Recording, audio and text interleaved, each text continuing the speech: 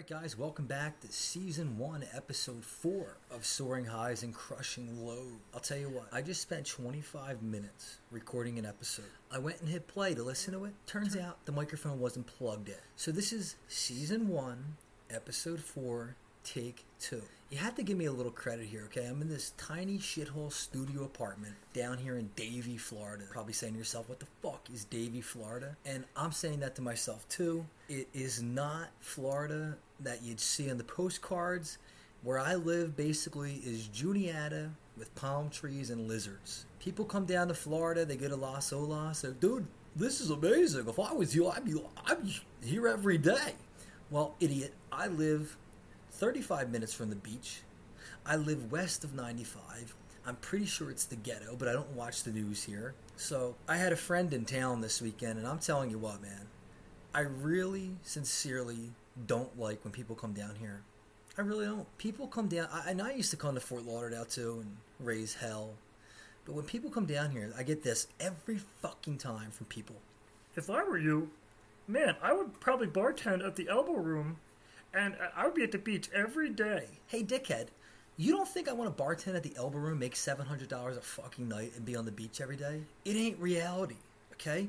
Anyone thinking about moving to Florida, speak to me first, okay? I'm telling you, what you're going to get, you're not going to get palm trees, sunshine, beautiful women. You're going to get Juniata with palm trees and lizards. You're also going to run into a language barrier.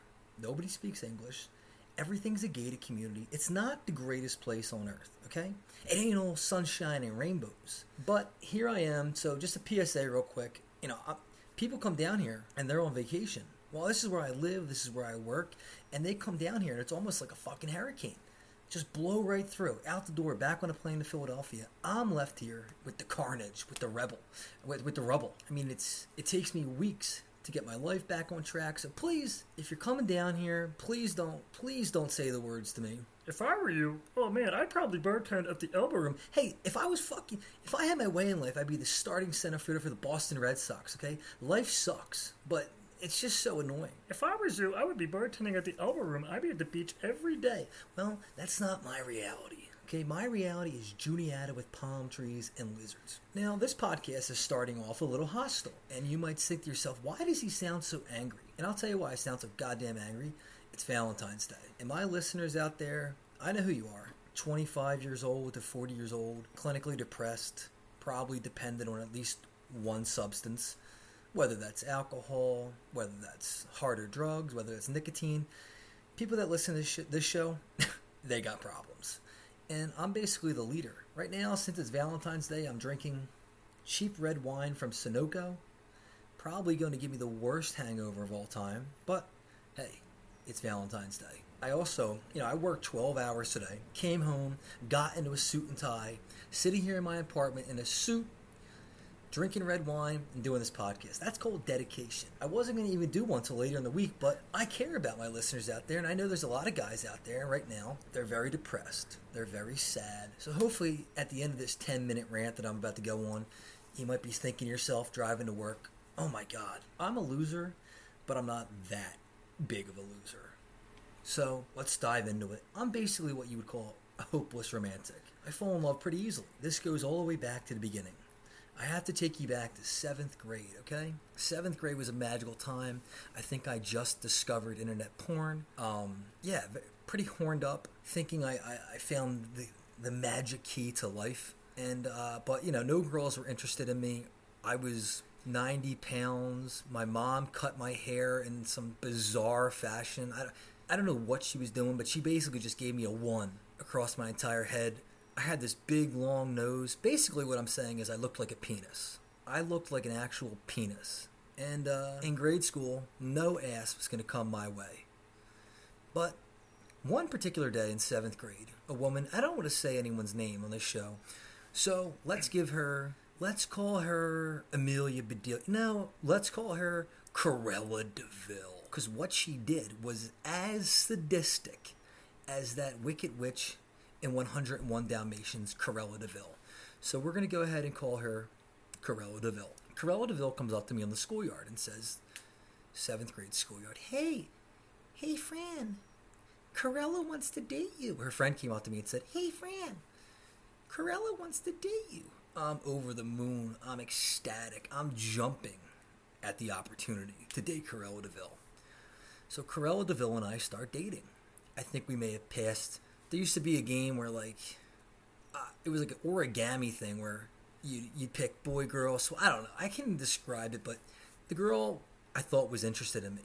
So let's fast forward to Saturday night, the grade school dance. Now, this is the first dance that I'm going to where I might get a slow dance. I might get a kiss. I'm excited because at grade school dances, the only chance I was getting at a slow dance, possibly a kiss, was the spotlight dance. And the spotlight dance, what would happen was everyone would put their name into a basket and the DJ, by the way, how fucked up do you got to be a DJ at a grade school dance? That's got to be a little weird. What songs do you play? SpongeBob all the way to Rihanna? Anyway, that was my only chance of ever getting a dance. I rigged the system like it was the 2020 election, okay? I put my name down in 7 different ways. Francis, Fran, Franny, Frank. Trying to secure the bag. Trying to get that spotlight dance. Because I wasn't going to get it on looks alone. Well, this particular dance was different. I knew Corella DeVille was going to be there. So, before the dance, I went down to the basement, went into my dad's fridge, took out 2 Budweisers, slammed those bad boys in the schoolyard out back. 2 beers, let's go. Time for the 7th grade dance. I'm ready. So I get there, and I'm on edge because my mom was actually the chaperone for these dances. Not, again, probably deducting points in the pussy department for me when your mother is the chaperone. No one's banging the kid. Well, first of all, in grade school, no one was banging anyway, I think. But no one's interested in the kid whose mommy is the chaperone. My mom had to go around telling people, leave space for the Holy Spirit. So Corella DeVille comes up to me at this dance and gives me a kiss on the cheek, and out the door she goes. She left with these mischief kids from Oxford Circle, St. Martin's, the bad kids. She leaves with them.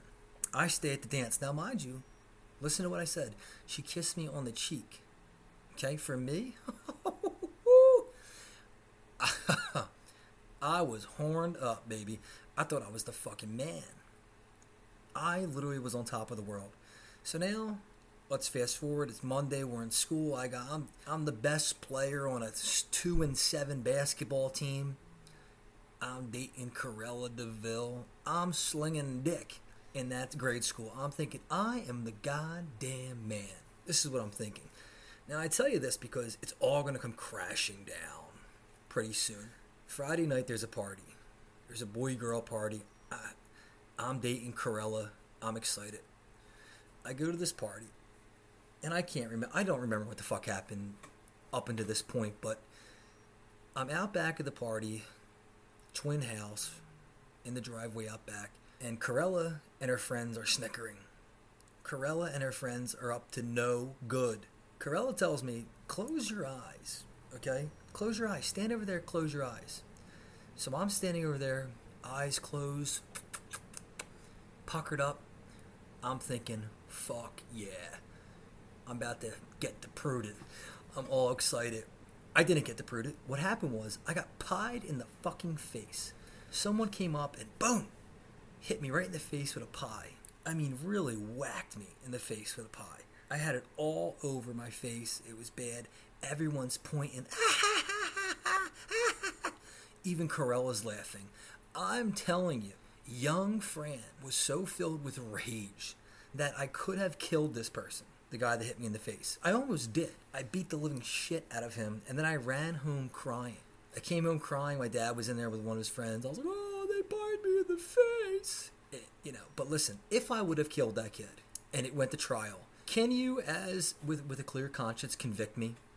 That kind of humiliation can only lead to murder. And luckily it didn't happen because I wasn't fit for juvie. That was my first experience with women. So right away, off the start, before I'm even 14 years old, I don't trust you broads. Because that was cruel. That was unusual. Corella DeVille, I'm sure she's a nice person now, but that's pretty sadistic. Did not like that one bit. Oh boy, so then a couple years of meandering, nothing goes on. I get to high school, and by junior year of February, I have already suffered through 2 Valentine's Day periods of getting no candy grams. Candy grams are also a sick, twisted thing that happens I went to an all-boys school. So around Valentine's Day, girls from other schools could send you a candygram, piece of candy, and hey baby, thinking of I don't know what was in the fucking candygram because I never got one. I almost went as far as to tell my sister, who was at St. Hubert's, that please, please, please, just send me a candygram, okay? I don't want to look like a loser. So candygrams in high school are very... If you don't get a candygram in high school, there's a good chance you're going to be an alcoholic. Or at the very least, in some sort of therapy. So I really hope that the tradition of candygrams goes out the window. And dating for me, now I'm a 32-year-old adult. By the way, if you're listening to this and you're saying, I'm in my 30s, I'm single, I live by myself, am I a loser? I'm going to be honest with you. The answer is probably yes. But I would imagine I'm the biggest loser of them all. So you're not alone. That's why on this podcast, we're accepting, okay? We're salt of the earth kind of people. Life doesn't come easy to us. Valentine's Day isn't a Hallmark holiday for us. It's torture. But it's so horrible. You go to the store, everyone's like, Happy Valentine's Day. Shut the fuck up. Shut the fuck up. It's just such a bullshit holiday. And obviously, don't I sound like a man that doesn't have a girlfriend and is depressed? Yes, I do. I think my longest relationship was about 6 months. And there was a saying that my grandfather used to say, and if someone's in the car right now and there's a minor in the car or your mother's in the car, please turn this down. But the saying goes something like this. A cunt hair can pull a freight train. I'll say it again. A cunt hair can pull a freight train. And what that means is basically women can get men to do whatever the hell they want. Women have all the power. You guys need to understand this. You guys could literally take over the globe, and it would shock no one. So that's just something to keep in mind. I moved all the way to Florida for a girl that I was dating who now, I don't think she knows that I exist. I don't think she gives a fuck. Women are kind of cruel in that way. When I moved here, people, a couple months later, after the relationship took a nosedive, people would say to me, Hey, Fran, I heard you moved to Florida. How are things going? How are things going?